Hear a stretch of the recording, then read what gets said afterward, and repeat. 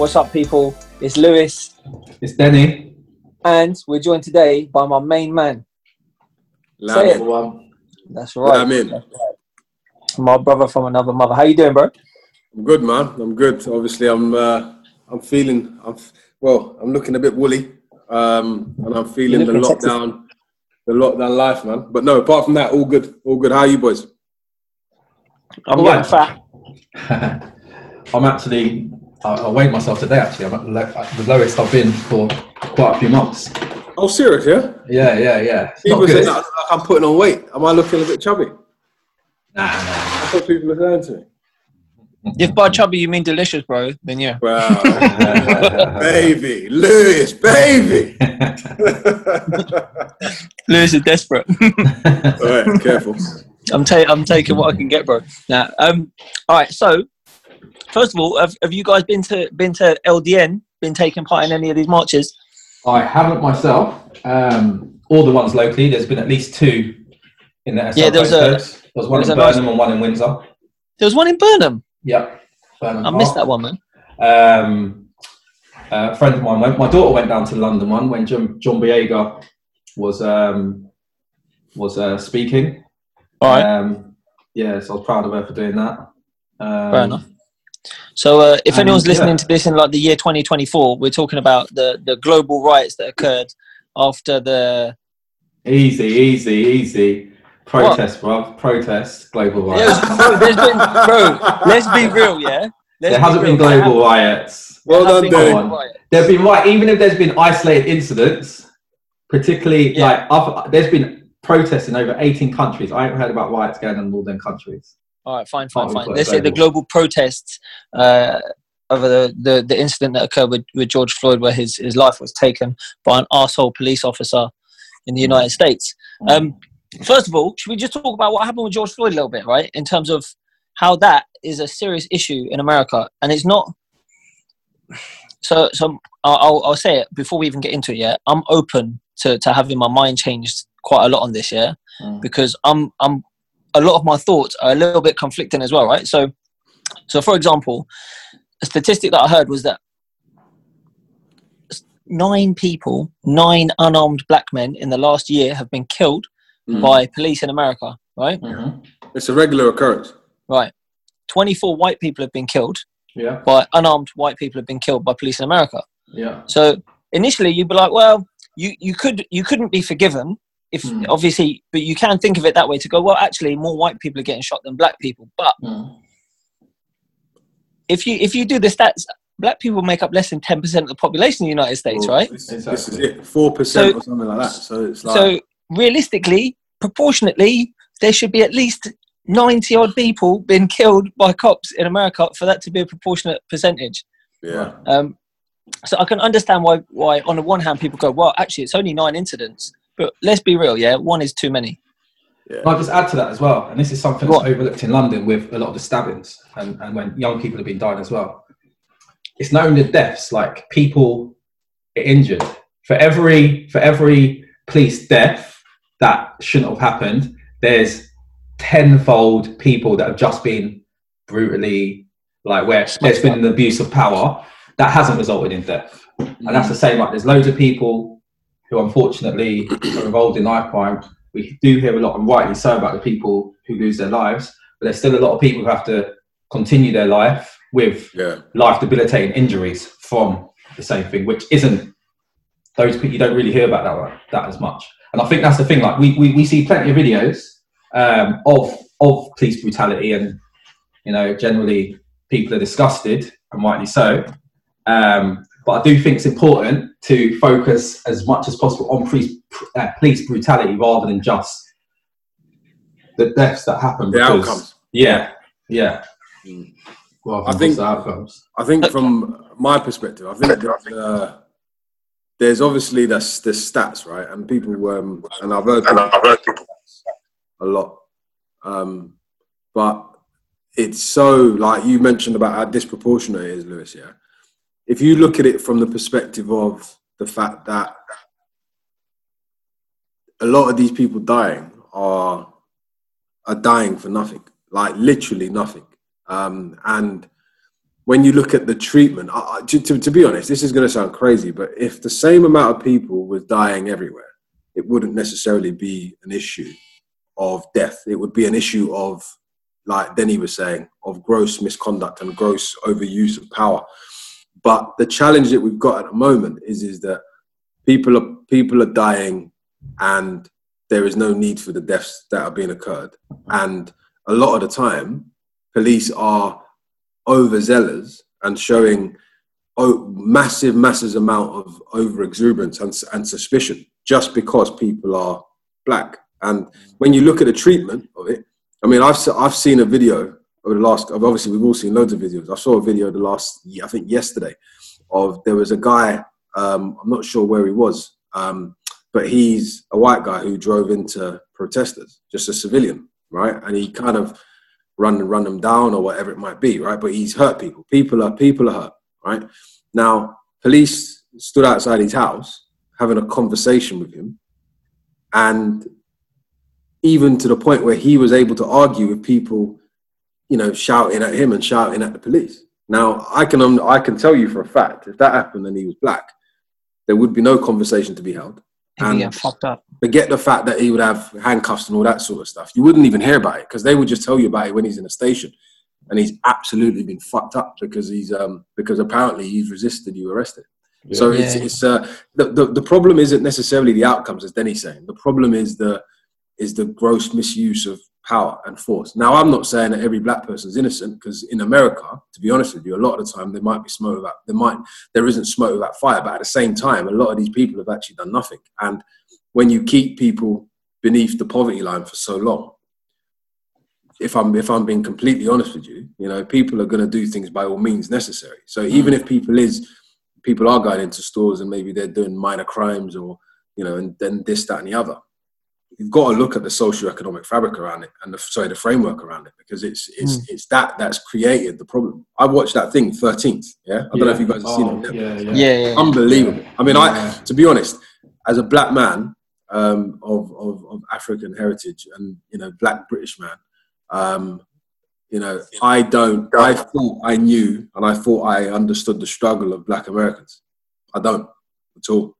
I until I saw that, I could not believe how deep-rooted it was. Bearing in mind, I've studied slavery and I know a lot about it and all that sort of stuff, but I could not believe how deep-rooted these people have been, you know, how far they've come. And I almost feel embarrassed by if I can use this word, privilege that I've got of living in the United Kingdom. Bearing in mind, the United Kingdom is not utopia. Yeah. I can 100% assure you that if I'd lived in America, you know, there is a good chance that, well, it could have been you, it could have been me, it could have been anyone, you know, and they've just endured unbelievable hardship. It's just unreal, man. Unreal. Yeah. So the thing is with that, I mean, like, you remember when I met your cousin a couple of years ago when we did that thing at Christmas? We went around feeding the homeless, right? Was it your cousin? Yeah. I can't remember for the life of me his name. The guy, Ali. Is it Ali? Yeah. Ali. He might have been Rick. He lived in America. Oh, no, my cousin. Yeah. Dio. Yeah. There you go, right? One of the smartest dudes I know, that guy. Right. Yeah, but I got along with him, man. Ended up, like, added him on Facebook, started chatting to him for a bit anyway. So when I was there, obviously I noticed my man's got a little bit American in his tone. And I said, listen, man, I'm just curious. Yeah, I've got to ask, right? Obviously, I see all these videos on social media about police brutality towards black Americans, right? And you are a black American. So I got to ask, bro, like, what's the score? What's going on? He goes, nah, man, do you know what? It gets portrayed worse than it is. It's not that bad. I said, okay, so do you get pulled over much? He goes, yeah, I get pulled over.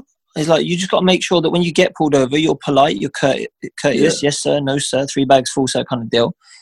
I was like, okay, fair enough. So at this point, I'm thinking, it's not that bad then, right? It's not that bad. And if it wasn't for the next question, that would have been it. Next question was, so how often do you get pulled over? Right? My man gets pulled over at least 3 or 4 times a week. Yeah, that's what I'm saying. Can you imagine? 3 or 4 times a fucking week, bruv. Yeah. And do you know what he does for a living? He's in a decent job. I can't remember what it is. He's a fucking... He's like, nah, he's a fucking scientist. Oh, that was it. Yeah. They pull over a scientist 3 or 4 times a week. A scientist. Yeah, because he's got a nice car. Can you imagine? It's bananas, bro. But he even said, "I have a nice car, so I'm going to get pulled over a lot." Yeah, that's the reality. I was like, what the fuck? You're not allowed to drive a nice car in the States if you're a black man. It's rough, man. It's not right, bruv. Yeah. So my thing is like, most of this kind of stems from the way the police have been trained to deal with people in America. The lack of skill is an issue, because I was listening to, there was a guy who went on Joe Rogan's podcast back in the day talking about crime in Chicago. He was a former detective or something. Yeah. And I think he went on a second time. He's talking about how police only have to be able to basically hit a target the size of a fridge from 20 feet away in order to be able to pass their the test to carry a firearm, right? That's incredible. Which is why size of a fridge. Yeah. Right. And obviously, bro, you said American fridge, bro. They're big as shit. That's true. Yeah. Right. So I'm thinking, if you and a lot of these guys, like, so, don't get me wrong, some of them are military background. Yes, if you've got a military background, generally speaking, you're equipped to handle a firearm, and you know how to probably used to being in intense situations. But if you're not, I've seen videos where cops have shot people and shot at people, and they break down in tears at that point of it happening, because they're not mentally, physically, emotionally prepared for that situation. So in that situation, they're panicking. Reminds me, was it Philando Castile, the guy who got shot when reaching for his license? He got shot in his car with his missus, and she was recording. There was a kid in the back. Right. What is that? So the cop said to him, reach, and he had already said to the cop, I'm a licensed gun holder. There is a gun in the car. So the cop's gone, okay, reach for your license. And in that moment, he must have panicked, went, shit, what if he reaches for his gun? Fuck, shoot him. Yeah, man. And you could hear the cop was filled with panic in that moment. He's like, there's this short document. Well, it's just an analysis on the BBC at the moment. One of the US correspondents is a black British guy, and it's only about 3 minutes long. But he said something really. He was just talking about, this is in the response to the George Floyd and the protest. And he just said something that stuck with me. And he said, for so many years, it was like racism was legal in the USA. For so many years. I think I watched that one. Go on. And it was the police who had to uphold that racism. Yeah. So no wonder they're the institution that's having such a hard time undoing what they've literally been forced and trained to do. And do you know what I find really like a stark sort of reality for these people is that I'm just following off what you were saying, Danny. It's not so much that it's happening more today. It's just the fact that people are catching it on tape, and obviously footage and film is irrefutable, because you can't disprove something you've watched. You can't. But bro, it gets refuted. The cops will say, "Oh, well, you didn't quite catch from that angle that actually he was aiming. I know it looked like he was aiming the gun at the floor." But this is the problem. Like Zimmerman's a great example. Right, it's just the guys followed this kid. Is it Trayvon Martin? He's followed him. Yeah. He's like, think about the presence of mind. You followed him. You hunted this kid, and you then. And funny enough, you were told by your dispatch not to follow him. Can you imagine that? You were told not to follow him, but he wasn't even a cop. He was some kind of. He was some kind of guy. He was just a guy, bruv. Yeah, he had called. I think he had called 911. Yeah. Oh, yeah, it was. 911. Imagine, right? Whoever it was, anyway. Yeah. But whoever it was on the phone, because obviously the evidence is there, said don't pursue. We don't follow this guy, and this guy's then continued and followed him. And the sickest thing about this whole thing is that, and I get so frustrated with America in general, because I always say, I base a lot of stuff on logic, right? 2 + 2 = 4. 4 + 4 is 8, right? 8 is an even number. Things that are just logical, right? The sky is not purple, it's blue. Right? Because the ocean reflects on it, or whatever the scientists tell me, or why they say it's like that. It's just whatever it is, right? But it's just logic, right? And logic is, by virtue, something that's like that follows an order, right? the thing that I don't understand is how these people are able to argue their case and come off. And that for me is a problem. That for me is an issue because, and sometimes I say to my missus all the time, like, I should have been a lawyer. The cases these people are arguing are so stupid. Like, how are you able to argue something that is clearly, blatantly obvious? We're watching it with our own eyes. How are you able to argue that what are you like? In what world? And this is the problem with the system. I'll give you a theory on that. Sorry, I don't even like using that. I'll give you my hypothesis on that. Go on. Law is set on precedent, right? In the UK and America, case law. I should get Tyler to see how accurate I am with this. But this is what I'm thinking from what you're saying. Yeah. Now, if your cases and your precedents are set in a time of racism, that's going to provide the basis for your law today. Because that's exactly how law works in both America and the UK. That's nuts. And this is my point. That's a glaring fault. The institution is a problem, and this is why I think, like, look, at the end of the day, racism isn't new. Whether we live in a time where it is glaringly obvious, right? There's passages. I mean, I've watched this. I've watched George Floyd's like memorial. Like, I think I've watched 2 out of the 3. We were watching the funeral today, right? And there's something that Al Sharpton keeps going back to, and I think it's Ephesians 6. Yeah, is in the Bible, where it talks where Jesus talks about the story of the Good Samaritan. Yeah. And this is a foreigner. Yeah. And it quite clearly states in the book that this guy is not from this part of the world, right? And the people that, you know, the part of the world he was going into, they necessarily didn't really get on with his kind. Yeah. Right. So, you know, it's a glaring admission to difference, right? And you know, at the end of the day, having any kind of fault or ill thought or whatever it is to someone who's not like you is invariably a racist kind of thing to do. It's a prejudice thing. It's you know, you're judging someone based on their country, judging someone based on where they're from and what they look like. It's not new.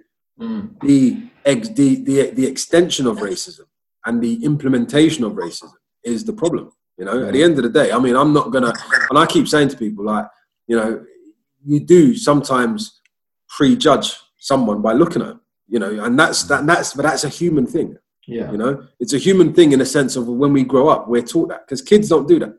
You know, babies don't do that. If a baby sees another baby, it don't matter what color they are, they just run over and play and they just get on with it. Yeah. You know, so there's something in the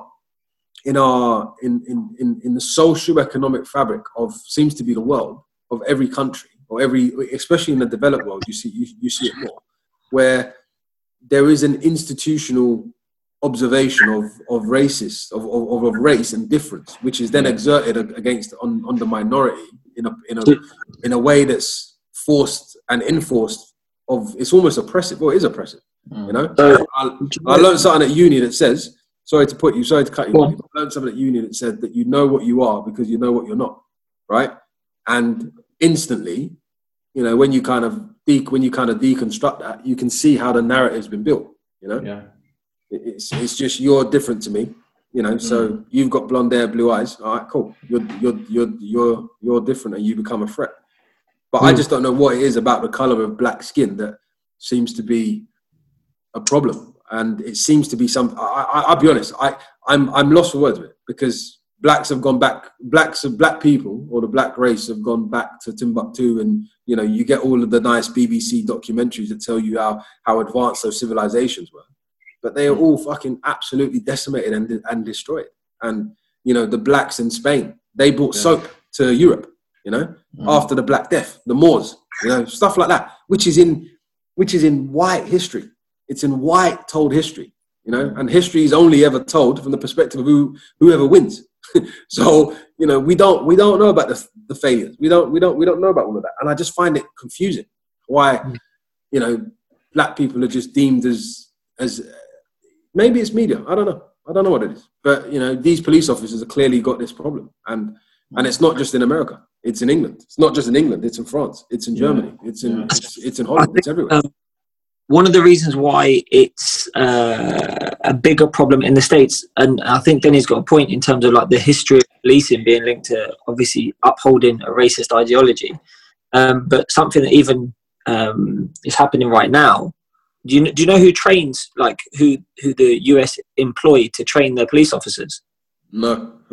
Yeah, I've seen some stuff about that. Some of the sort of private companies that like literally Alec. very racist. A lot of it is Israeli special forces guys, right? Oh really? Oh okay. Yeah. It's not Alec then. So these guys, they're used to policing. You know, in their eyes, they're used to policing the enemy. You know, Right. Israel illegally occupy Palestine, and they see the Palestinians as a constant terrorist threat, right? So they treat every single person they come across, man, woman, child, no matter what age, no matter what area they're in, they're all potential enemies, and they all get trained. A lot of police forces in America get trained by Israeli special forces guys who come over and they go, "This is how you deal with the enemy." But they are, don't get me wrong, to Israel, Palestinians are the enemy, and to Palestinians, Israelis are the enemy. But if you're a cop in America, black guy driving his car down the road, he's not your fucking enemy. He's your neighbor. Yeah, this is the thing. And this is the confusing part though, because like, and it's mad you say that, yeah, because you would think, and do you know what's funny? Because a lot of these people in these communities, they've grown up in environments where they've come across black people or people of difference, right?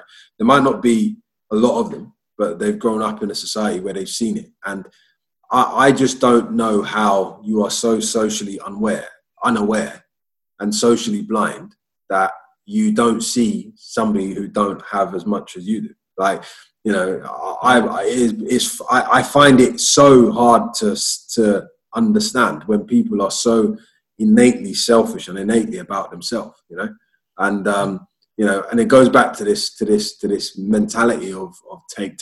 But at the same time, I think to myself, like, there is something ingrained in people. There is something passed on to people. There's something taught to people, and it could even be in the subtle messages and I don't want to take it this far, but it could be in subtle messages of like even nursery rhymes and shit like that. Do you know what I mean? I'm not saying I know that, but I'm just saying there's something that goes on that when they get to a point, there is a divergence in terms of, you know, they're just a divergence. And you know, one person continues maybe down this path and the other one completely veers off. And, you know, it's hard, man.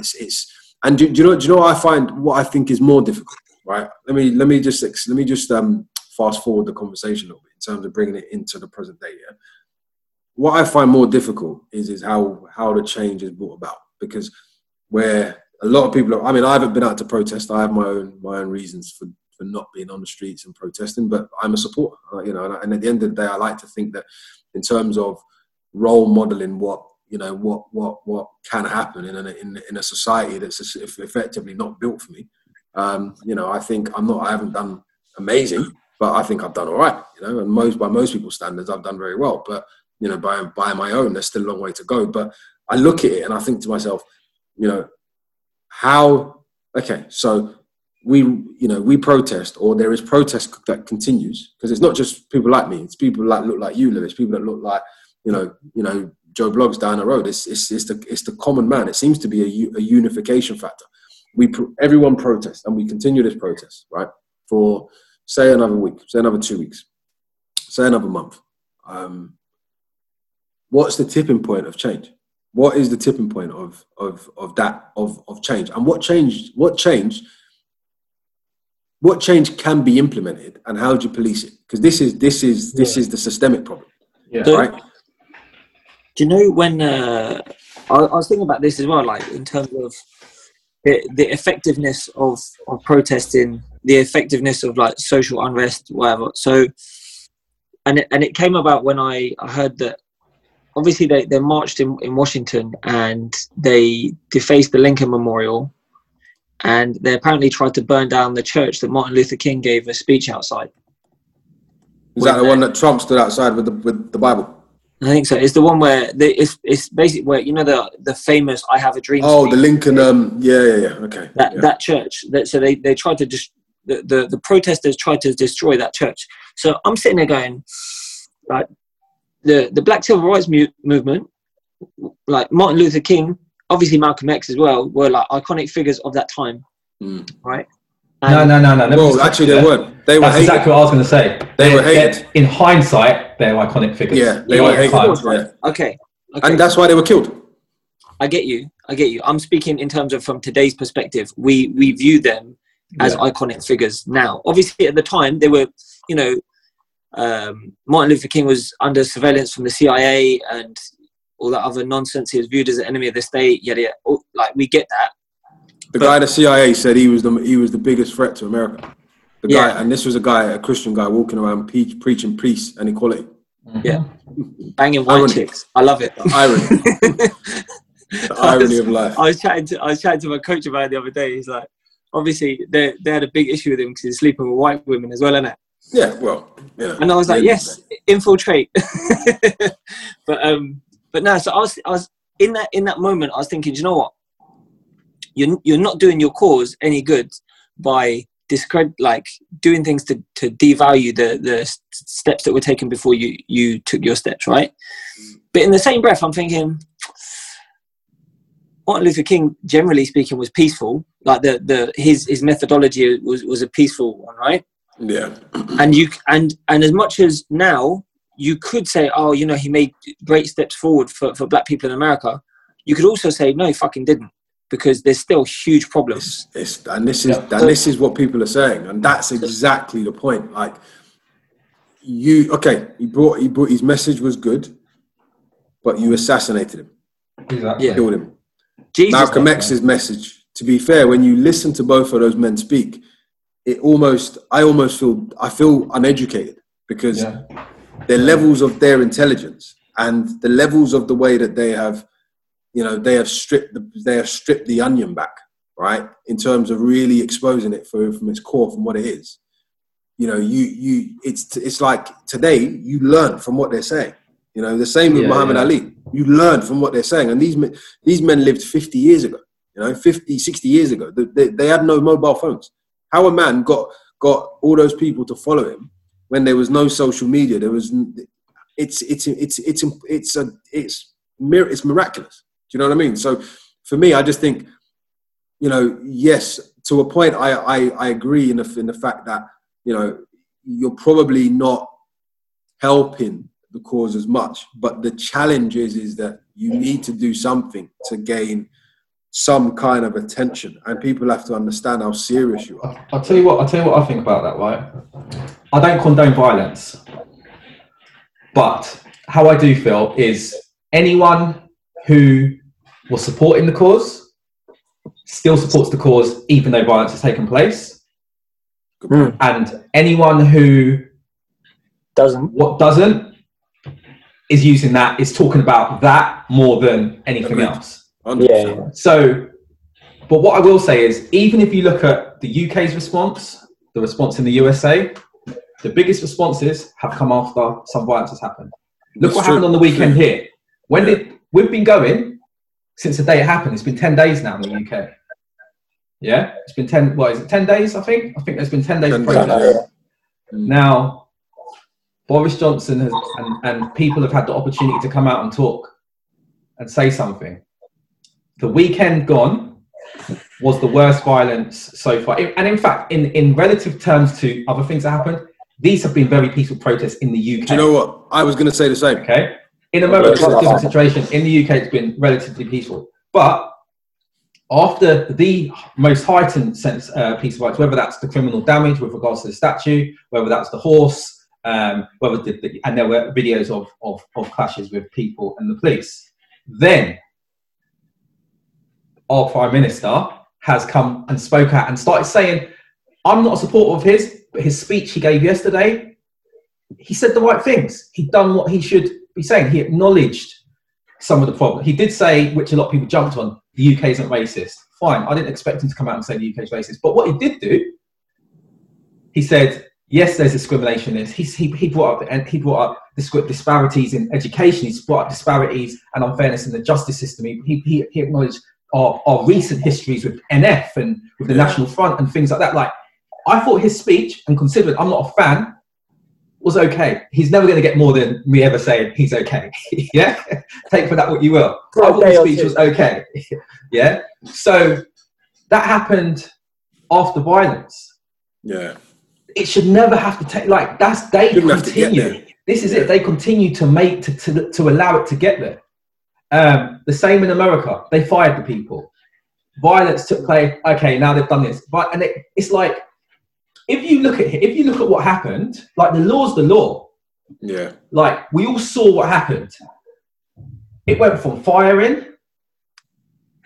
to third-degree murder to manslaughter, and now it's second-degree murder. Yeah. Right? He done the same thing. Yeah. He didn't keep repeating crimes. So why did it take however long for it to get to second-degree murder? Agreed. And a lot of people's opinion, I can't prove it, is it's a response to what is happening. They know that was not enough, and they know that. And do you know what else is a problem? Let's just go back to George Floyd, right, and the police.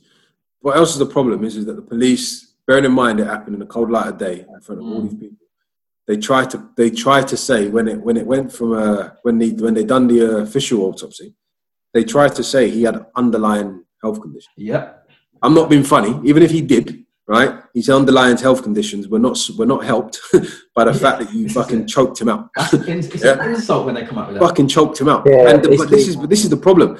The fact that the coroner has come back and said he had underlying health conditions, that is the cause of his death. Listen, I've watched enough CSI, right, and enough of these programs to understand the terminologies and all that. Yeah. I'm telling you, if they can make you believe in a drama series that you can find, the signs of asphyxiation, which is effectively you being strangled, right, and that coroner's missed it, he should be fired.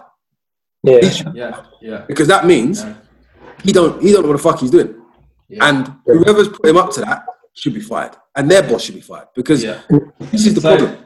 How does the family have to then take an independent autopsy, so that the record reads straight?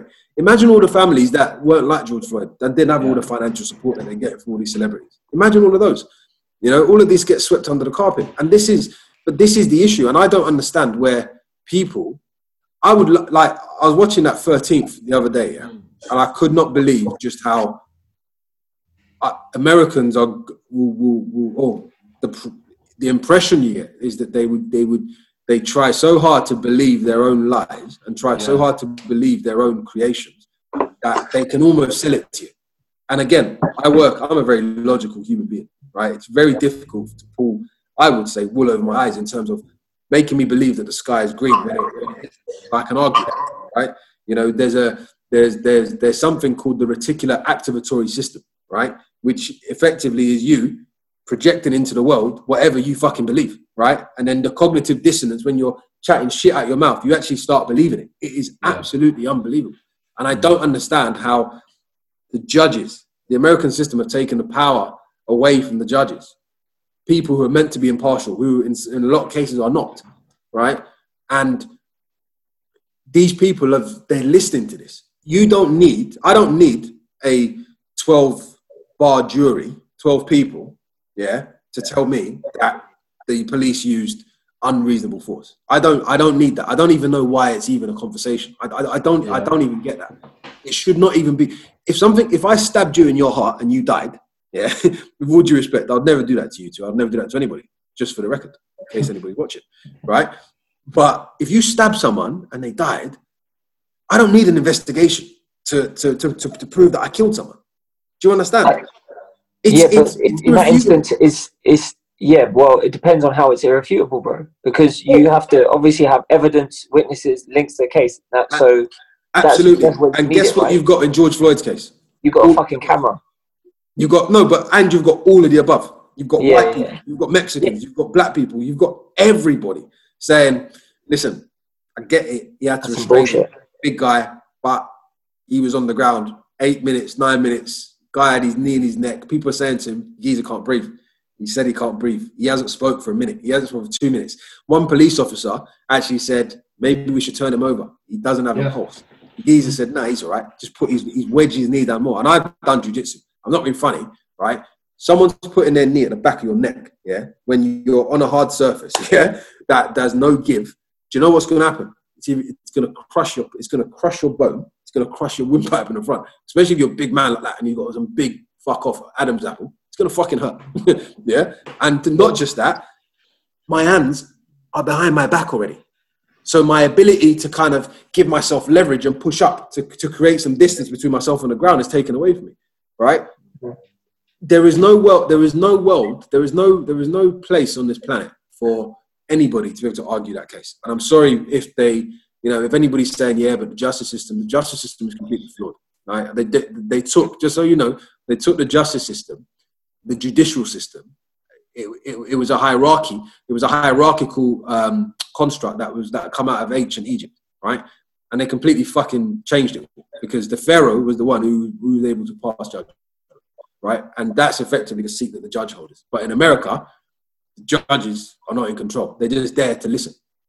So what the fuck does the judge do if a judge is not gonna be giving his view? What the fuck's he doing? Yeah, controls the order. The problem is, bro, as well, you have corrupt judges as well that would manipulate that, because realistically all they do is they orchestrate the process of the conversation. Court, right? Yeah. And a lot of times a judge can say, sorry mate, like let's say for example defense prosecution, the defense is presenting something that's reasonable evidence, the prosecution says actually we don't want you to present that. Now even though it's right that they should be presenting it, the judge can go, I agree with the prosecution, you're fucked. Like you've got reasonable evidence to protect your client, but I'm not going to allow you to present it. So and that's where you get them corrupt judges that screw it over. So does anyone remember the 2008 Kids for Cash scandal? So this was a judge, I couldn't remember the names, and I probably can't pronounce them right either. But basically, these judge, so you've seen the 13th, you understand the benefit of having people in prison. He was getting money, bro. He was basically getting money to send people down. There was 2 judges who got done. Oh, I've seen that. Yeah. Imagine that when you're talking about private prisons, isn't it? Yeah, corrupt judges. Imagine that. Do you know what I love? America, the Western world in general, will tell you how corrupt other parts of the world are. Yeah. In particular, Africa. In particular, Africa, right? And then do you know what is interesting? Corruption is one of those things that if you see it, it's corruption. If you don't see it, it's just good business, right? And that's the rhetoric of the Western world, But I heard something today that I thought about it properly, and I thought to myself, you know what? I understand the passion behind people. I listen. I watched 13th. I've seen 12 Years as a Slave. I've seen it all. Right. I was in Amsterdam in January. I bumped into Steve McQueen, the director. Yeah. And I was in awe because I've read it all. But what I could not understand to a point was, you see that whole concept of the American dream. Yeah. It's not the American dream for everybody. No. It's only the American dream for a select few people. Yeah. And not even brown people. You got the Americans. I mean, you got the Mexicans. I mean, with all due respect as well, and Americans have some fucking cheek. Yeah. It's not even your fucking land. This is it. And it's widely known that it's not your land. Like, it's not even a fact that you hide. Do you know what I mean? And you find that there is a weird, like, it's a collection of countries or a collection of different countries who created one country, right? But you just, how an American can even be racist is beyond me. It's it's not your land. You got there and found these brown people that were there before you. What the fuck are you talking about? Yeah. Right? How are you able to erase their history? How are you able to just wipe them out? How is that not corruption, or how is that not crime? It's Belgium, King Leopold II and the third, the cunts. Yeah, the African genocide. It goes on and on and on. And I just and I've studied civilizations, and I looked and I keep saying to myself, you know what? We've had the civilizations of ancient India, right? We've had the civilizations of ancient China. We've had the ancient African civilizations. We're living in the modern day Western civilization. Yeah. Right? All of these civilizations at one point imploded. Yeah. And they imploded because, do you know what it was? Shall I tell you why? They imploded because they lost the support of the people that they oversee. Right? If you look at the South Americans, same thing. with all the Incas and all that sort of stuff. Those civilizations get wiped out because the things that keep them up, the things that keep them civil, are lost. And we are in a moment, we are in a state of shock in this world at the minute where, you know, people are so shocked and appalled by it. And you know what? It's not, and again, I go back to the fact of it's not new.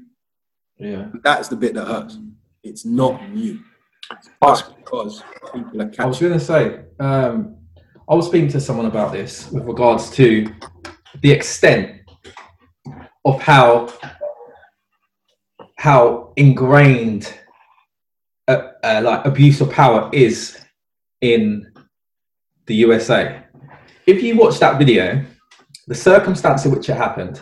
So imagine any kind of criminal, yeah, across the board. If they have committed an act of crime and they have several tens of people around them watching, filming, would any criminal act so blasé and calm? Imagine the power, the belief that you are untouchable to that extent, that you're like, whatever. Like, that's the level of corruption that police force had got to. That you could actually think, whatever, in that circumstance. You did not believe you were going to be in any trouble whatsoever. Literally. Yeah. Like, how do you... Yeah, go on. I was going to ask, right? So, being as this is so prevalent and it's so obvious, two questions. One, what's the immediate thing that you do to sort out the police problem in America? Yeah, and before I forget, two, a lot of things that I've heard from American Black conservatives is that they put a lot of emphasis on the reason why there's a lot of crime or whatever in Black community is parenting, like single parent household. It's bullshit. I'll carry on. No, that's the two things I wanted to just raise. Right, let me just remember the parenting one, right? Remember the parenting one. I was having this conversation with someone earlier. Every time, I'll start with the parenting one because that's the most thing. Every time something is said with regards to Black, there's always people who can find an excuse that seems to have a bit of validation. We live in a democracy, yeah? And those Black people who do that, for me, it's the most frustrating thing. The Candice Owens, these sort of, you know, some of the stuff Morgan Freeman said. And this is the thing when people are watching it. This is the thing that I don't understand. Everyone wants to be proud of democracy. Oh, we just went through Brexit. Listen to the voice of the people, the will of the people. More people voted.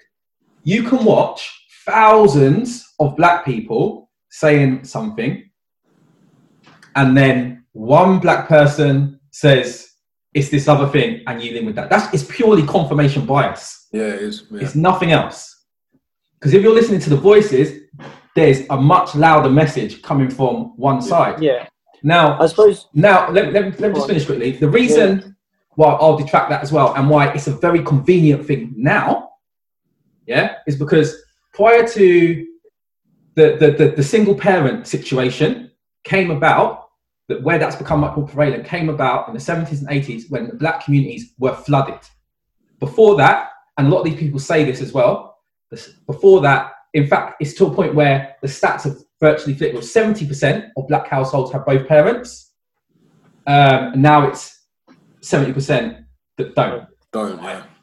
What was the circumstance when that was? What was the circumstance we had? I'm guessing a lot of Black guys are getting banged up. What was life like? We were in prison, overly represented in prison. Yeah. Every time we had a community that was thriving, it was burnt down. Literally. Like, we were segregated. Like, it didn't matter what circumstance we were in, we have not been allowed to prosper. This is the new, oh, well, it's the convenient argument. That sounds like it can have weight behind it so people can peddle it. But even when we were in single parent household, in two parent households, you did not let us prosper. You know, we were still overly represented in prison. You were arresting us for loitering. Like, it doesn't matter what this is a newer circumstance. And just to top that off, how did we end up in that situation? Because it was a strategy to flood Black areas with drugs. Yeah. Again, that was done by design. So yes, it's a convenient argument, and there's definitely truth to it. Don't get me wrong. There is truth to it. It's backed up by stats. Obama said the same thing. It's the narrative and how it's done. Yeah, go on. Sorry. I just want to say though, in America, they say it's a black problem, right? Yeah. That black households don't have two parents. However, it's not really a problem in the UK so much, is it? Well, right? I was going to say the same thing. And Lamin, my brother from Africa, it's not really so much a problem in Africa either, is it? Mate, listen to me. Listen to me. There's a lot of like I said, it's almost like if you studied Hitler, yeah, you'll see that Hitler had this thing where he would say something so often that people just began to take it as gospel, and it becomes that, which is what Denny was saying. And I think, you know, I find the whole conversation, like the other day, people are asking me how I feel, right? And I find that shit so fucking condescending, in a sense of, it's not about how I feel, it's about what's right and what's wrong. You know, I'm the expression of my feelings is the people marching, and any fucking mug who turns around and tells me all lives matter, yeah, they do, but all lives includes everybody, right? And at the moment, all lives matter apart from people that look like me, you know, because people that look like me don't matter, and that's the fact. So, you know, you got people like Tommy Robinson. I mean, are you fucking having a laugh? EDL coming on saying that we're, you know, and I say we because I'm not a protester, but saying that people are defacing the monuments, mate. Like, the monuments, don't even get onto the history in terms of how these monuments got there in the first place and where the wealth of these people came from. I mean, you know, that's fine though, because it's conveniently forgotten, right? But Lewis, I wanted to answer your first question. What was your first question before? What do we do to sort out the policing issue? Yeah. Right. Can I just go first on this quickly? Yeah, go on. Sorry. So there's already a lot of stuff that's started to be done. Whether it's what comes from it, I'm not sure yet. But two things that have been done already, and these are potentially things that should have been done before. So it has happened before. Minneapolis as a council, the government are trying to Minnesota. No, Minnesota's a state. Sorry. Are in the process of dismantling the police force. They effectively said, we don't need them. We don't need police. It's happened twice before, once in California in 2000 and more recently in New Jersey. I don't know if you remember a few years ago, there was a massive corruption thing. Like, I remember hearing it on the news and it just sounded like a mafia film. There was people in the police. It was literally like the police, the fire service, everyone was involved in this massive ring.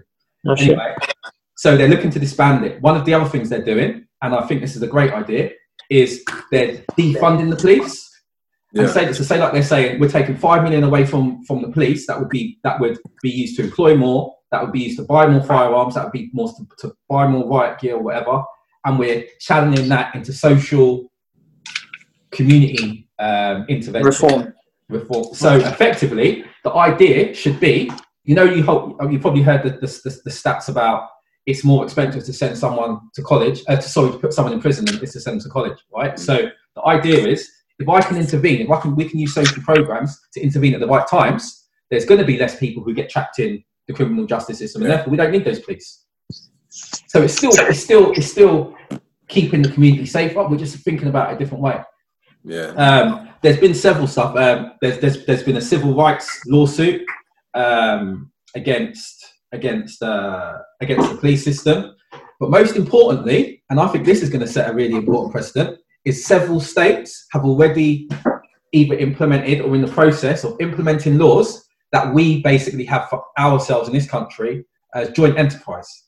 So what you saw, so if one person, you are responsible for the actions of your fellow police officers. So if you, basically what we're seeing now, where those other 3 officers are being charged, that's going to be standard.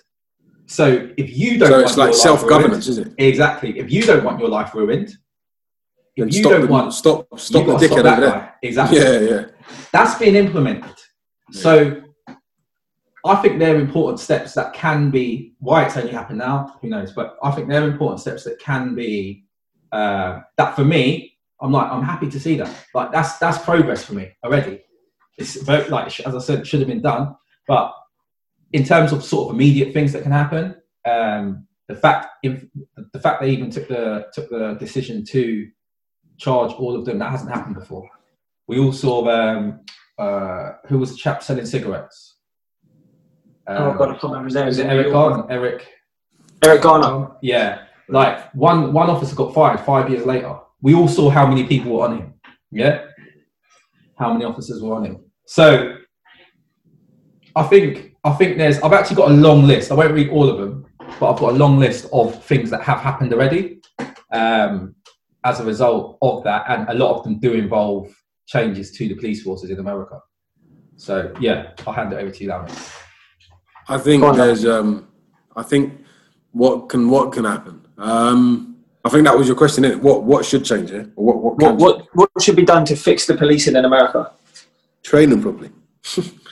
Okay. Train them properly. Just spend more time on training them so they understand what a threat is, not just eliminating a threat, you know, or not just eliminating what they perceive as a threat.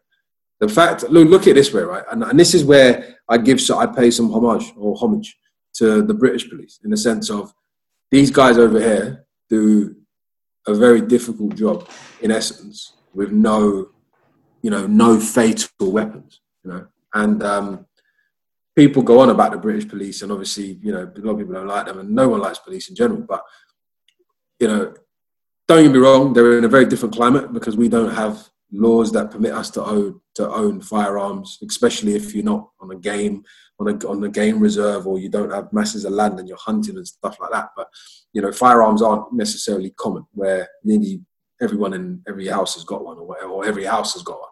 So that environment is different. But the reality is that if you look at how the police in this country, for example, even things like crowd control, right? Social control from a police point of view, historically in England was always done quite well. I mean, there's obviously been times where it's failed, and I'm not saying it's an infallible system, but train them better. You know, at the end of the day, and also, like, you know, with all due respect as well, yeah, one person goes to prison or goes to jail in America for a what you would call a minor offence. Yeah. Now, an offence is an offence. Yeah, but there are different degrees of this. That person's record is ruined forever. And in America, like, everything's gone. You can't even get like credit. Yeah. Like, you can't get a credit card. Can you? No, can you imagine? You know, do you know what I'm saying? You effectively become a non-citizen. Yeah. And you just go under this. You just become one of these people in this pool that's just like completely underserved. So, and if you know, even if you don't have a family, how are you going to survive? Do you know what I mean? If you can't get work. So, you know, that kind of thing's got to change. But then police officers, you see how we do CRB checks here. From my understanding, and again, I'm not in the States, but from my understanding, the level of those checks are not even thorough. Where you don't even go into these people's, like, the social environments that they come from. So you're recruiting people, like you said, Lewis, who have potentially seen active duty in the military, who in reality should probably be the best people to police the streets. But you've also got a large majority of these people, in addition to that, who have prejudices against the communities that they're going and serving in. I mean, how does that work? Like, yeah. You know, for me, I'm not one for say, you know, right people in the right place and say, yeah, put the black police officers in the black community. I'm not really all about, because I think you don't want to segregate too much, but there has to be a better education as to how you serve this community, what you're expected to see. Yeah, and also police have got to be better ingrained in terms of their engagement with the general community. Like, I remember when I was at school, you know, we had. It wasn't every year, but we had police come in all the time and kind of talk to the kids and talk, you know, and there's a bit more engagement, there's a bit more trust. You actually feel, when you're young, you actually feel as if you could trust it, you know, in America. You dare not ask an officer for help because you don't know if he's going to switch it on you and just fuck you up. Thing is, even like, obviously I'm a white man, yeah? I'm Caucasian from the mountains of Caucasus, yeah? A Viking man. You know, that was from a comedy sketch I quote all the time. Cat Williams. Oh, right. Yeah. Where he's in prison and his wife brings a white kid and he's like, that is not my baby. That's a Caucasian child. But yeah, so even for me, like, mate, I grew up on a council estate, yeah, like, you know, in ends. I don't trust the police. I know even on the podcast before I've mentioned I've had run-ins with arsehole police officers who've, you know, said that I've done something that I haven't done. You ain't done. And they told me that they're going to arrest me over it. You know, I've been wrongfully arrested. I've been interrogated by the police without a lawyer present. You know, which is against the law. Yeah. But yeah, so I don't trust them. I was going to ask. I think Denny's got something to say, but I was going to ask as well. Like, there's a lot of rhetoric in terms of, oh, this is Trump's fault. This is an issue because the right, the conservatives are all fucked up. But as soon as I heard it, I was like, this ain't right, because Rodney King happened in 1992. Yeah. Bill Clinton. Reagan. Right. Bill Clinton had Bush. 8 years. Yeah. Obama had 8 years. Yeah. So even if you just say that those two, I'm not even sure about the presidencies in America that the governments are in, but even if you just take those two-term presidents, there's 16 years of liberal left side politics that still had police brutality and misuse of power going on. So I don't know. This isn't a Trump thing. The police thing isn't a Trump thing.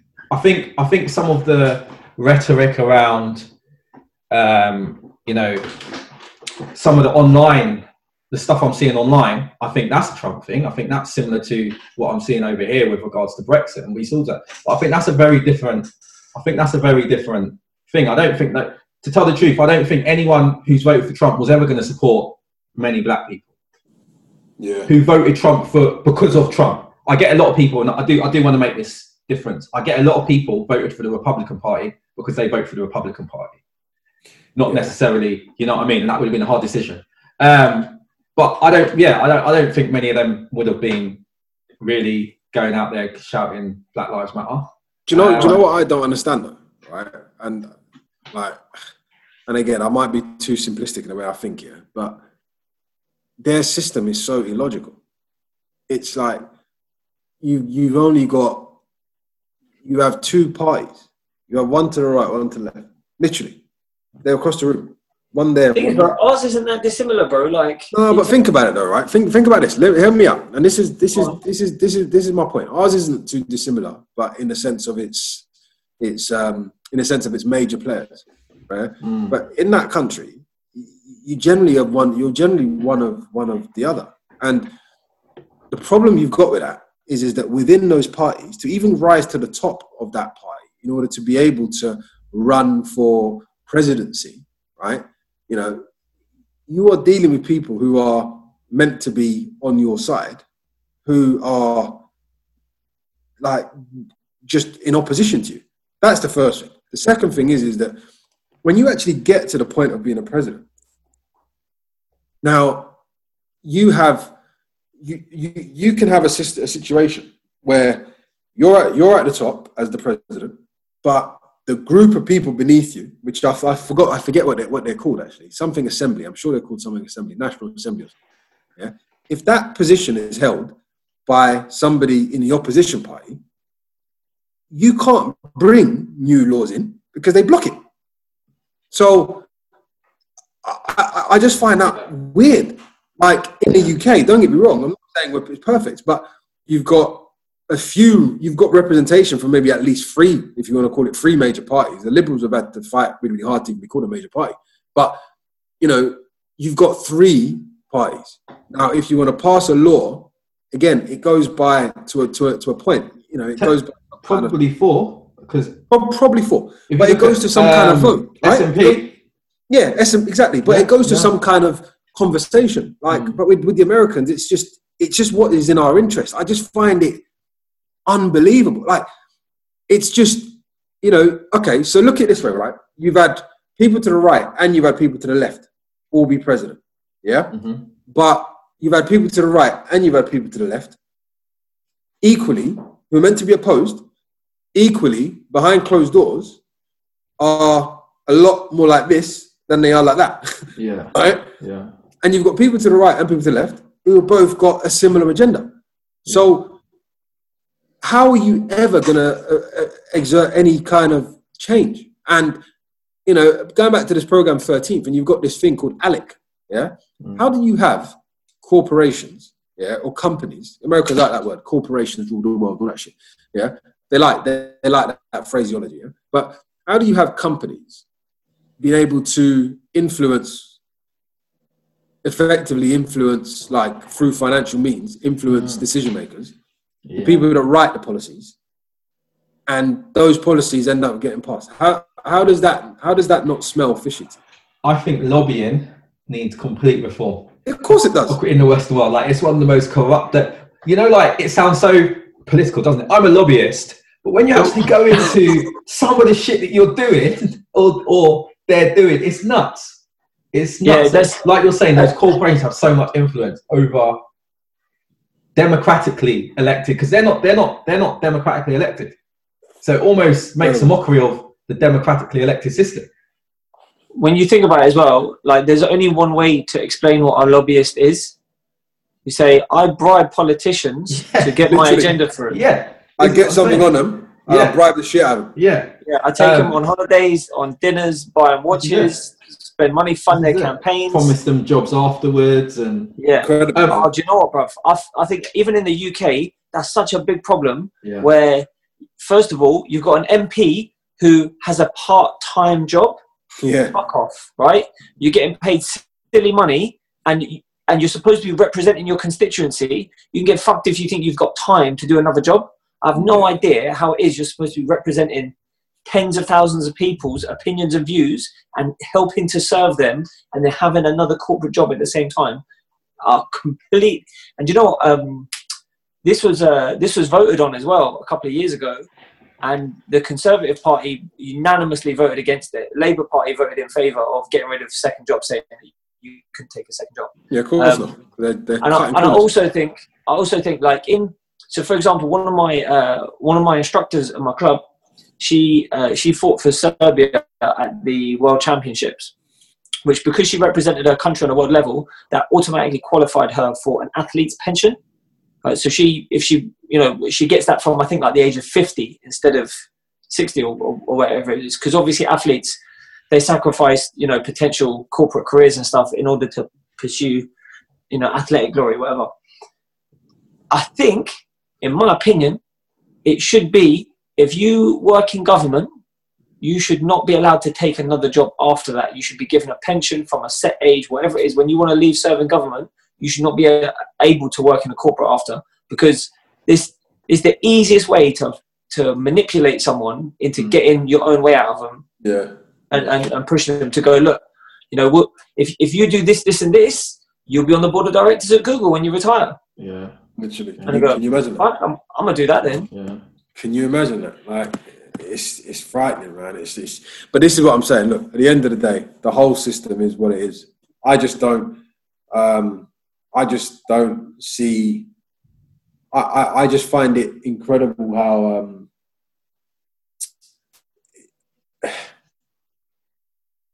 I just basically I'm a little bit embarrassed because I didn't understand the depths of these people's struggle. And just going back to the point, it's like, look, the whole system in the States, the whole system in the Western world, Western society. I mean, you look at some of these countries who are rallying in that, and some of these countries have appalling race records, like appalling. Spain, France, places like that, like the French have been, the French, the Germans, the English.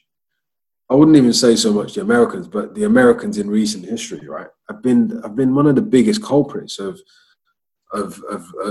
human trafficking, effectively, dressed up as slavery, dressed up as warped biblical teachings. It's like it's just not right, bruv. It's just not right. Like, look, at the end of the day, I just think, like Denny said at the start, every single time where black people have decided, okay, do you know what? We'll just get on with it. We'll go to our own little place and we'll just figure it out. Yeah. Somebody comes and decides they're doing too well, and decides that they're gonna come and they're gonna change it. I recently learned a lot about this Black Wall Street place in Tulsa. There's actually about 4 similar examples, and they just like people didn't like it. So the white people that didn't like it just come and burnt the place down and killed everyone. Yeah, what the fuck? Literally. But this is like, I look at it and I think to myself, the only way potentially could be, yeah, similar to what you were saying about the disbandment of the police in terms of it's being self-enforcing in terms of locations. Yeah, if I look at the Jewish community, the Jews obviously are quite influential in terms of power and obviously financials, and obviously they lobby really, really well and got themselves in really good places. But the Jews in their sort of more prominent parts of London have their own police. The Metropolitan Police don't police in those communities. The Jewish have their own police, and you know they actually dressed similar to the Met Police, but for one reason or another, I've been told before, it's because the people there will only speak Hasidic or some kind of Jewish language, and they only trust themselves, or they don't trust people like them, which is why it's like that. But how that's been allowed and it's governed, and if there's a crime in that community, they're allowed to deal with it. How have they got to the point where, in London, England, right, which is one of the most multicultural cities on the planet, you've got a group of people who essentially have their own guardians of the peace. It's not quite the same, but that's the reservations, the Native American reservations in America. They also have their own governance and such. Obviously, but they squeeze them. Very different circumstances. They've been squeezed a lot, man. I feel so. Can you imagine how that must be? Like you must. I just feel so sorry for them. I feel sorry for black people because and partly because I understand what it means to be black, and I understand what it means to go through struggle, and I feel it. But the Native Americans as well. I can't forget them because their struggle is endless. It's like it's continuous, and it's been going on continuously for so long, their lands have been, they get given laws to kind of shut them up a little bit and to kind of make them feel like they're being heard and they're okay. And then all of a sudden it's like, their lands are just desecrated. It's just, if a Native American reserve sat on a field that they decided there was oil under it, see those laws, they would tear them up. They would find a way to tear it up. And it's just like, how have you come to someone else's land and you've put the law on them? How that works? Like me coming to your house and telling you what the fuck's going to happen in your house. Do you know what I mean? Telling you where you can put your dishes. Telling you when to go toilet. Telling you where you can sleep in your own yard. I've just sent you a picture. I don't know if you've seen it, but I saw it the other week and I thought it was so powerful. I'll just send it to both of you. Regarding Native Americans. I was just going to say, so I was speaking to a friend earlier actually, and he was talking about Native Americans and kind of going off one of Malcolm X's things about the fact that not Native Americans, sorry, African Americans don't have a native place to call home. And he was talking about even if the UK decided, and they're in a very unique situation that even other black people around the world are in. So like as a British black person, I know my family's from St. Kitts and Jamaica. And although, yes, we were brought over there by slaves, they're still self-governed by black people now due to circumstances, upwinds, etc. Oh, this picture's powerful, by the way. It is. Now, so I can go back to Jamaica. I can go back to St. Kitts. I know that's my that's where my family's from. Yeah. Whereas African Americans don't have that. Yeah. Like they're so taken away from them. It's been taken away from them. Like they're on where are they going if they're foreign soil. That's it. And they don't have that. They don't have that. And it's one of the other things, like that I find frustrating is, when you hear people talk about like other immigrants almost trying to justify the trying to blame. It's almost like blaming black people when they're like, well, my granddad came over here with only £10 in his pocket and he's made it, and all you need is a bit of self-determination. And it's like, hold up. Your granddad chose to come over here. Yeah. He came over here with a plan. When he landed, he was able to start that plan and reenact that plan. He knew his worst case scenario, he had somewhere to go back to if it didn't work. Yeah. Like all of that was taken away. And effectively, what you've got to remember is we've been starting Nas. I can't remember what song it is, but he has a line. He says, "Black people are the teenagers of the world." Like it's only been since the 1960s. Yeah. In the Western world that we've been allowed to start to accrue wealth, and even then, just because that civil rights law was signed, it didn't automatically, you know, where I weren't allowed to live somewhere, that neighbour didn't always say, "Oh, come on then, Denny, you can come and live next door to me." Like there was still a struggle, and it was still, you know, progress and stuff being made. The other thing I was going to say, and I think this is one of the things why normally I'm a lot more a lot more anti-violence, and this time I'm a little bit more blasé about it. Some of the reasons I expressed earlier, but also for this simple thing: what are these protests about? One of the things that people are protesting is police brutality. Yeah? Mm-hmm. Right. So you're protesting police brutality. Who is now directing you in your protest? Okay. The very same people you're protesting against. Yeah. Temperatures are going to flare. Like, that did not come as a surprise to me. Yeah, good point. You know? And I know there's not really anyone else to necessarily use the word police the situation with the protest, but that's already a disaster for, you know, you've got I'm angry, I'm so angry, I'm going out and protesting in the middle of a pandemic when I already know that I'm much more likely to be affected by this. That's how angry I am. I'm protesting against you, and now you're the one telling me protest over there, do it like this, go there, you can't walk down here. You know, it's a recipe for tempers to flare. As I said, I don't condone violence at all. All right. So, there are two things, on that topic. Mm. One is something that I said the other day, where I'm not like, oh man, these protesters, violence, and cause, like, I feel like they're justified to be that angry that violence is going to happen. Right? It's been going on too long. The only question mark that I had was, realistically, what is it, especially black people in America, what is it they're after? They're after being treated with dignity. Mm. Right? And one thing that Martin Luther King was very famous for was acting with dignity, to expect dignity in return. I think it should be standard, right? You should expect to be treated by everyone in a dignified manner. And if you're not, there's a serious fucking problem. Obviously, there's a serious problem. But that's the only bit where I'm like, you're not really acting in a dignified way. On top of that, you're fucking over black businesses.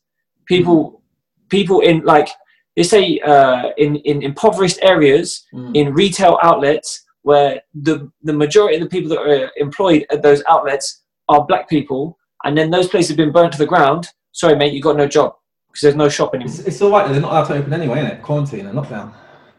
No, yeah, and they're not going to open. They're not going to. Okay. This is the thing. So that was one thing. There was another thing. This is a bit controversial. I wanted to get out before I forget it. The statues thing, yeah. Right. I personally don't give a fuck. Tear the statues down. Right, my personal opinion.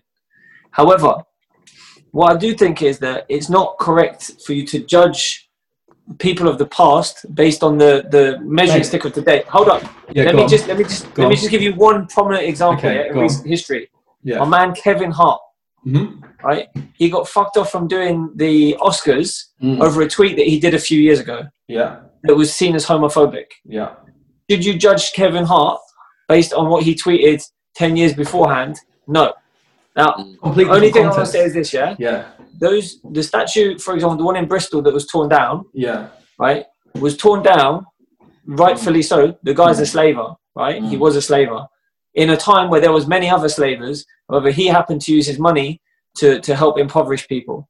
Yeah. The statue wasn't put there because he was a great slaver. It was put there because he used his wealth to help the impoverished. Do I think that justifies it staying? Not at all. If it offends people, get rid of it. Right? The problem you've got there, though, is that he wouldn't have had that wealth to help impoverished if he didn't enslave people in the first place. Yeah, this is true. That's However, the issue. the industry is still going to be there, though, bro. Listen. Still there regardless. That thing about judging people in the past by today's standards, for the most part, it isn't true when it comes to these things. What's happening is, take Churchill for an example, and the other thing people saying, oh, you can't rewrite our history. History isn't being rewritten. History is being corrected. Okay. Yeah? He wrote a lot of nasty shit himself. Well, this is my thing. History is being corrected. So if everything, if you know about Churchill, all the things he'd done were bad then. Yeah? Yeah. All the things they didn't, I don't think they're bad now because I live in 2020 and he didn't live it. They were bad then. Prior to him, in the 1800s, there was a guy called William Wilberforce who instigated the end of the abolishment of slaves, the slave trade.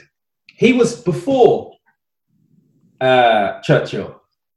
So the moral compass was there way before Churchill to not be such a dick.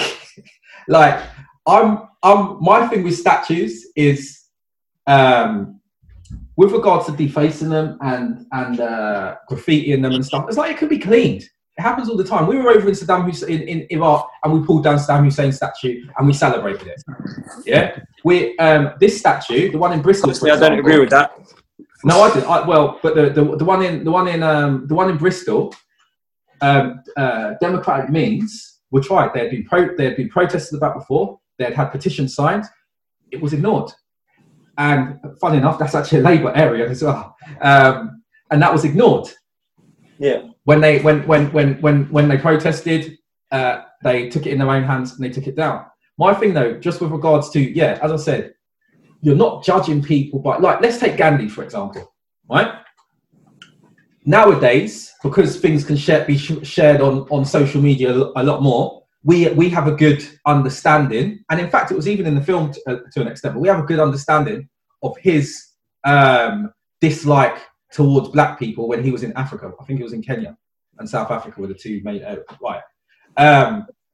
Now that's well documented. It's been brought to the fore. It's also one of the arguments. Oh, you should be. I don't necessarily agree with that.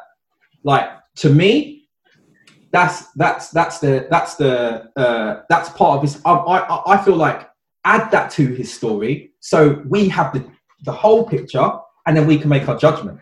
And my judgment on him, for example, is, okay, he was clearly a racist against African people. And Sikhs in India. Oh, okay. I don't know a hell of a lot, but from what I do know and what I have seen in terms of the other stuff he's done, he wasn't detrimental to black people to the extent where it was like his personal views, okay, but he didn't go and slaughter 150,000 Kenyans. Do you know what I mean? It's a massive difference compared to the stuff Churchill done. Churchill was responsible for that massive famine, wasn't it? 29 million people in India. Like, it's huge differences. And this isn't me to say I'm judging him by today. That was bad then.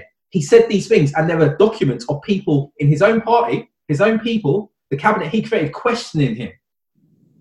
Yeah? They were saying, there's documentations of it. Nearly everything in Parliament is recorded. Like, this stuff's there. So this wasn't. I don't think, particularly Churchill, it's not us judging him by today's standards. For me, it's just revealing all of history, giving us the full picture, and then we can decide. And if you still like Churchill after that because you think whatever he done in the World War beats that because he saved us from fascism or whatever, fair enough. If I think, no, you know what, he's a dick because of all the other stuff he done, fair enough. But the whole story's there. That's how I feel about it. I mean, even with the statue in thing, it's like, I can't. This is, and again, even with the statue that got torn down, this is how I feel about those things. People say, oh, they will face the full force of the law. They expect to. Just like Nelson Mandela knew the actions he was taking for freedom were going to land him in prison. Just like the suffragettes knew the actions they were taking were illegal, but they believe in their cause so much that they're willing to do these things. Yeah? You can go back to as far as Jesus. When Jesus was rocking up on the donkey, he knew he was instigating against people. Like, he knew he was going to have to make a sacrifice for the greater good. And I think, so even if full force of the law, like, I think a lot of these people are willing to take that. for what they believe in. I think that's always been the case. In a lot of protests, when people get this passionate, they're willing to sacrifice some of their civil liberties for what they believe is right, and so future generations can prosper from it. I think that's always been the case. That's why when they're saying, "Oh, they're going to face the full force of law," cool. As long as something comes from it, they're happy to do that. Yeah, fair enough. Fair enough. Interesting, man. All right, but okay. So what's next then? What do you guys think was going to happen next? With do you think this is all going to die down and then business will return to normal? Yeah, I think. Yeah, go on.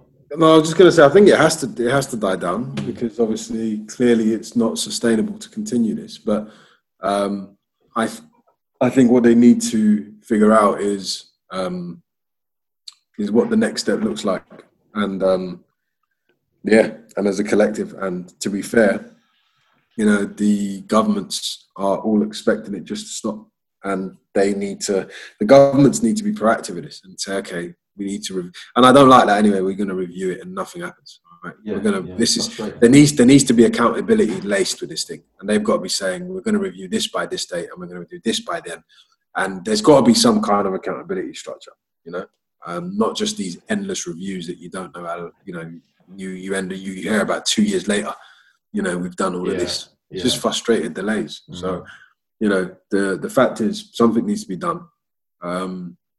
How we go about changing and influencing people is the hard part, because that goes right the way through from the people teaching your kids.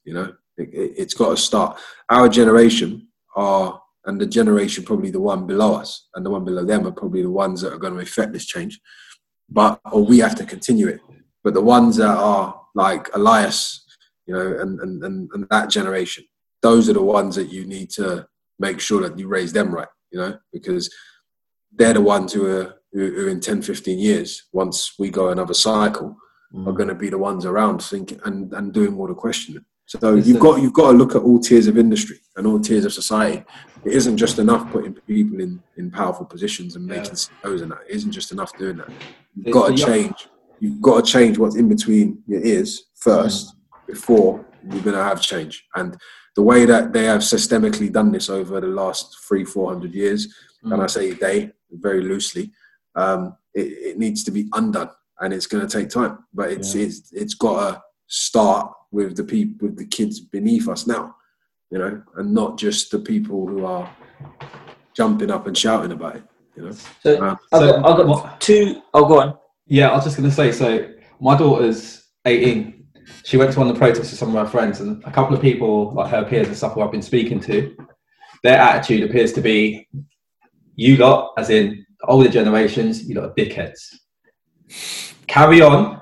But we're telling you now, when we're in charge, and it's coming soon, you lot are done. Your stupidness, your racism, your dumb stuff with global warming, like, it's like the conversations I'm hearing with them, it's not even like, it's angry, but it's not even like angry where there's like anger. It's almost like, you know what? You're not even worth our time and attention. We're planning now, and we're going to take over and do it. That's the kind of thing. My opinion on what happens next. So if it was to stop tomorrow, I would say that in my adult life, the changes that have happened already, it's been the most effective protest that I've been alive to see, and actually properly acknowledge. Even today, a bill was taken by the Democrats in America, was put before the House for sweeping changes in police. Now, whether it goes through or not 100% sure. But what I will say is Mitt Romney. Do you guys know who Mitt Romney is? Yeah. Yeah, Mitt Romney was marching. I saw it towards the White House with Black Lives Matter signs. That's a big deal. That's and at least Mitt one. He's Trump's. He's a Republican. Yeah, and he's like. Yeah, there's also an election coming up, though, isn't it? Yeah. His seat's quite safe though. Like he's in somewhere safe. But the fact that if it comes to vote, I think this bill, like, and even the way the Republicans have been speaking about it, I think there will likely be amendments to that bill, but I think that's something that's going to go through. The final thing is, this ain't, and I forgot about this because I was speaking to someone, they reminded me, right? It's not about when these protests are going to end. It's about the outcome of the court trial, because if the right outcome doesn't happen, and that's the precedent. In most of these kind of cases with the police have got off. If the police get off, I think there's going to be twice as much uproar in terms of violence and this, because a lot of people feel they literally have no stake in society. It does not matter. They can be killed, and it means nothing. Interesting that you say that, then, because it kind of lines up with one of my theories. Yeah. So Rodney King, 1992. Those riots, I think there's something like 40 odd people died in the LA riots. Right. So that was serious riots. Yeah. That kicked off from that. One of my theories is that the reason why this has become a global issue, you can thank COVID for it. Because, I agree. Yeah. Because, you know, this shit's been going on for time, yeah? Like Rodney King is proof of it. You know, that's, I don't know, what's that, nearly 30 years ago? Yeah. You know, 1992. And, you know, yeah, there were massive riots. It was not a global issue. Fuck all changed. Because people are at home now, no one's at work, they're getting subsidised to be at home, they're able to actually look into things with a little bit more detail and actually have time to give a shit about things other than their own back. Yeah. And one thing that you said earlier that I just wanted to touch on about, I think Lemon was saying, in fact, about like racism being a taught thing, yeah? I feel like racism is like a hereditary illness. I'll tell you what, like, I've said it before, right? I grew up in a racist house, right? My mum was like a casual, what you'd call like a casual racist, yeah? So she'll be like protest riots, isn't it? But she'd be like, oh, I'm just going to go down to the packy shop to get some fags. And I'll be like, you can't say that, mum. Can't say that. You know, it's just, well, you know, they are packies, so I can say packy shop. And I'm like, well, first of all, mum, I'm sure you wouldn't say it to their face. And second of all, you're actually Indian, so you're even more ignorant. Like, you stop that. And I'm sure I heard the term blackies used in my house as a kid, right?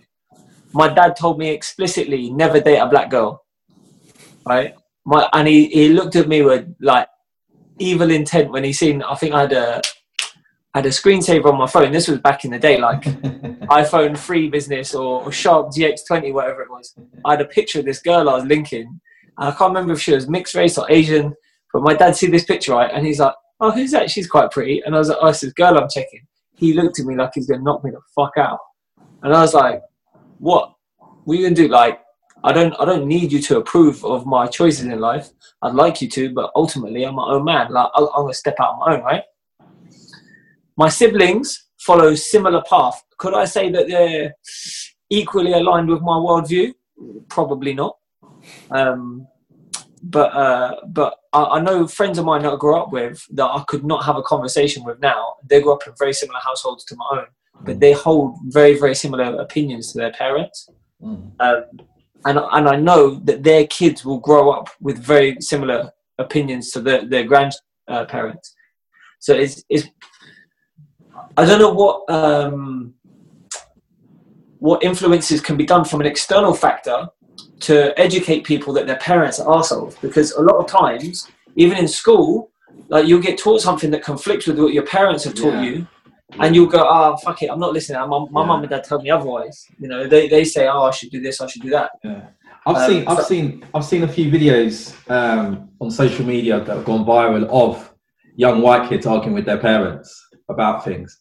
I know my daughter, her side of the family, her mum's side of the family is Spanish. She's had a massive falling out with her nan over race issues.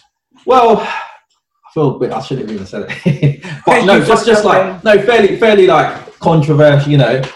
Yeah, she said some better shit. She's the N-word. And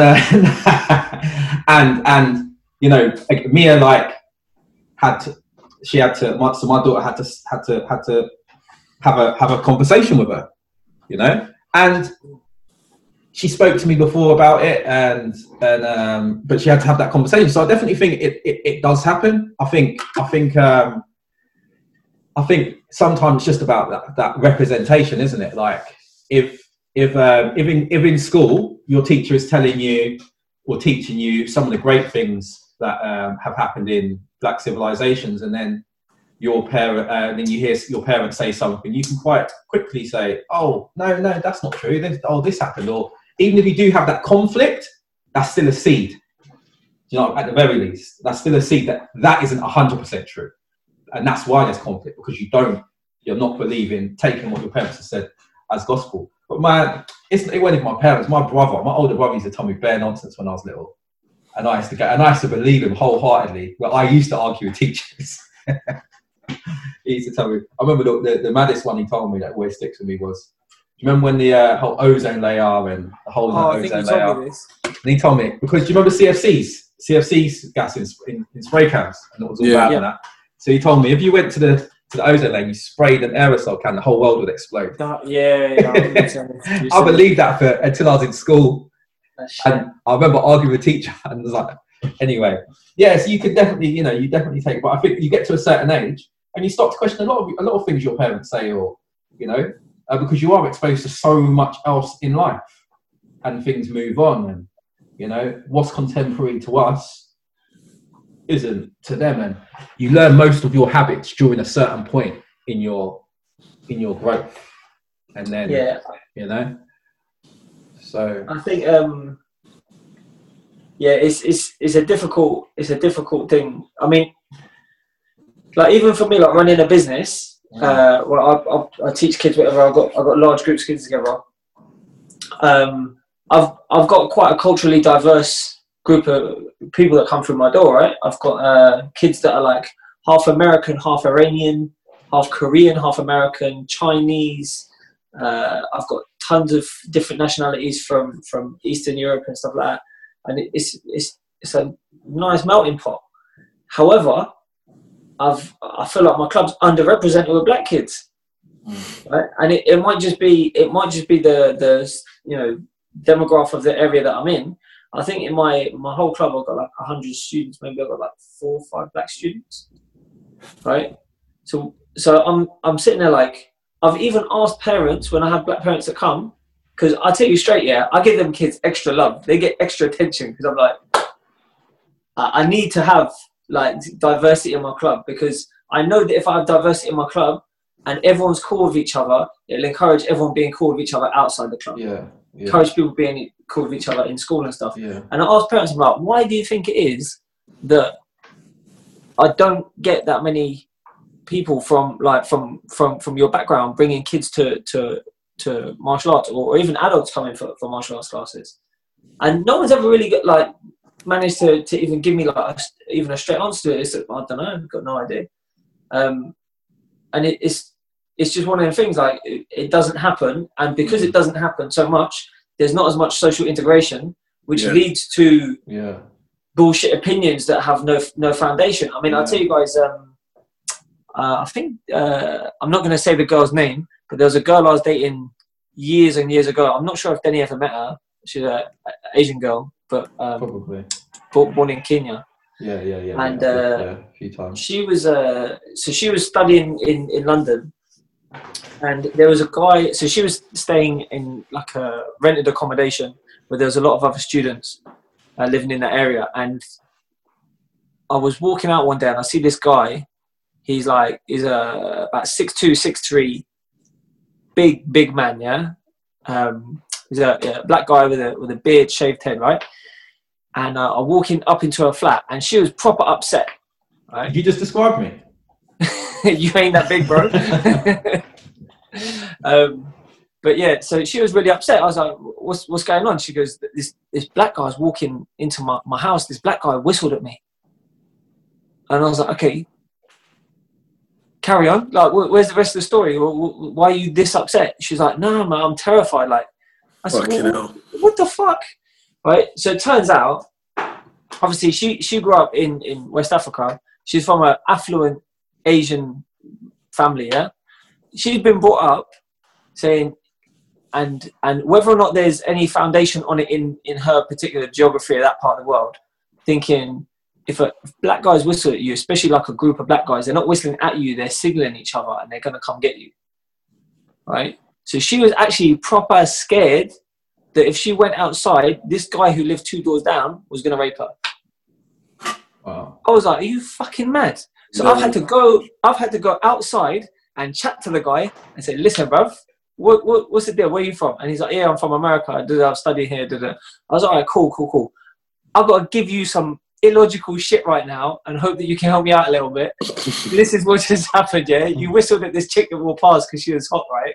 Crazy. He's like, yeah. I goes, mate, she shit scared you now. She thinks you're a raper. He's like, fuck.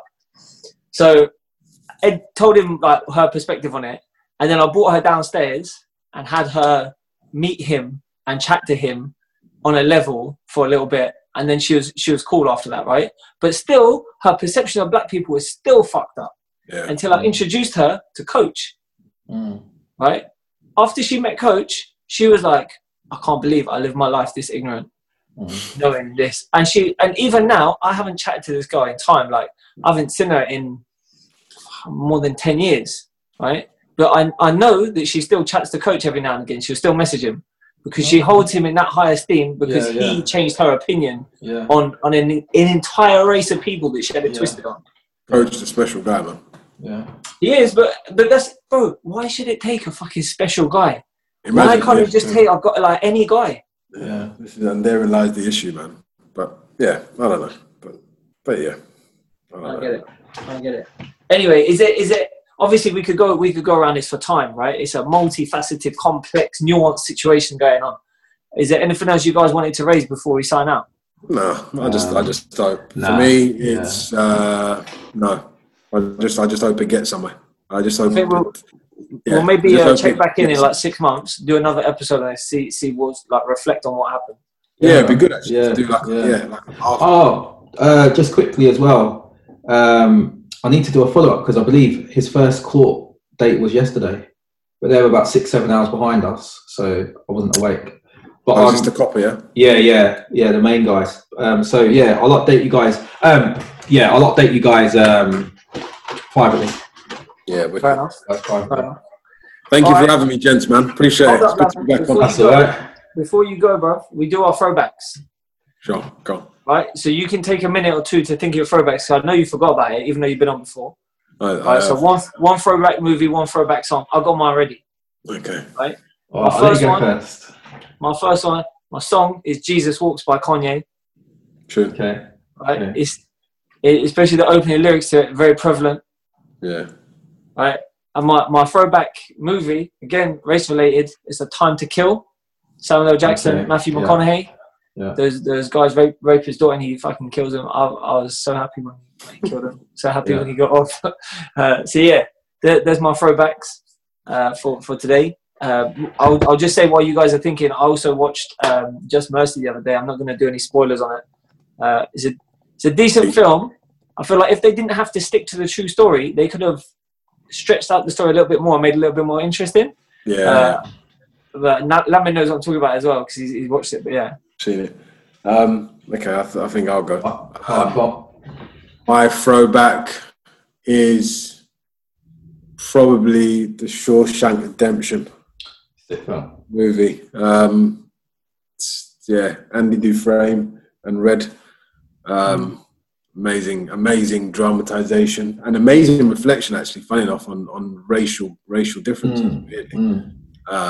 At a time when obviously they're all in prison together, so they're all effectively the same, but still different in terms of the treatment of blacks and the treatment of whites. And my throwback song is probably Tupac, Changes. Yay, okay. Yeah, I don't see no changes. All I see is racist faces. Yeah. It's quite perfect. Okay. So just a quick one. I don't suppose you know, Tupac shot at 2 cops back in the day and he was acquitted. Oh, I know. But, police have done a lot worse to his mum as well. No. Do you know what actually happened? Like, the circumstances of it? They were off-duty police officers. Yeah. And they were harassing a black guy. Yes, and he kind of Fuck all this. Fuck. Yeah. My throwback. But 2 wrongs don't make a right, but yeah, That's true. Yeah, My throwback film. Oh no, go on, Denny. My throwback film is so this is actually, to tell the truth, I haven't seen the film. I got to own up. I read the book though. You're one of those people, Denny. And you like to brag about how well you are. I got to try and change stereotypes. Roll of Thunder, Hear My Cry. So there is a film of it. The book's wicked. Yeah, good book. I'm disappointed because people too. I read it when I was at school. Yeah, same. I've just checked, and the film's got Morgan Freeman in, and I'm just not a fan of his right now. But I've got to stick with what I said. My song. Go on. My song is A Change Can Come. Okay. But I'm not sure who sang it, because I know who was the original, Sam Cooke or Otis Redding. I know they both got famous versions. I'm not sure. Good question. So, who was earlier? Yeah, that's what I'm going to have a look. I'm going to have to Google that. I think it might have been Otis. Yeah, I've been playing the Otis Redding version. But I didn't know you like music like that. Jeez. Yeah, man. Bro, you should listen to our actual playlist on Spotify. Little plug. Right, it's filled with old school eclectic stuff, man. Yeah, it has. Otis is different, man. He moves me differently. My missus don't really like music like that, but he moves me. Yeah, it moves me. The voice is unbelievable. But, yeah, him and Al Green, I could listen to any all day long, innit? Yeah. Do you know what? I prefer to listen to them when I'm on long drives. Yeah. When I'm on long drives. Do you know what? I've got it in my like favourites playlist. I can't remember the name of the song. Anyway, don't mind. But yeah, that's my thing. They're in the playlist now. Cool. All right, people. So yeah, it's been a pleasure having you, Lamin. And if you guys listen to this and you want to give us a shout on Instagram, by all means, give us a follow at NJ Podcasts. Lamin, what's your Instagram handle, just in case people are intrigued? It's Lamin_Ojo. Lamin_Ojo. And if you click on his Instagram, you'll see a gorgeous man. So yeah, that's it. It's been said. Listen, I see Lamin looking over to his right here, to his missus. She don't know, bro. She don't know how appreciated the aesthetics are. It's cool. All right. That's it. I'm Lewis. I'm Denny. We're out. Peace, people. Well, I was just going to say quickly. So, obviously, I'm cutting this bit off. In fact, you know what? Let me just press.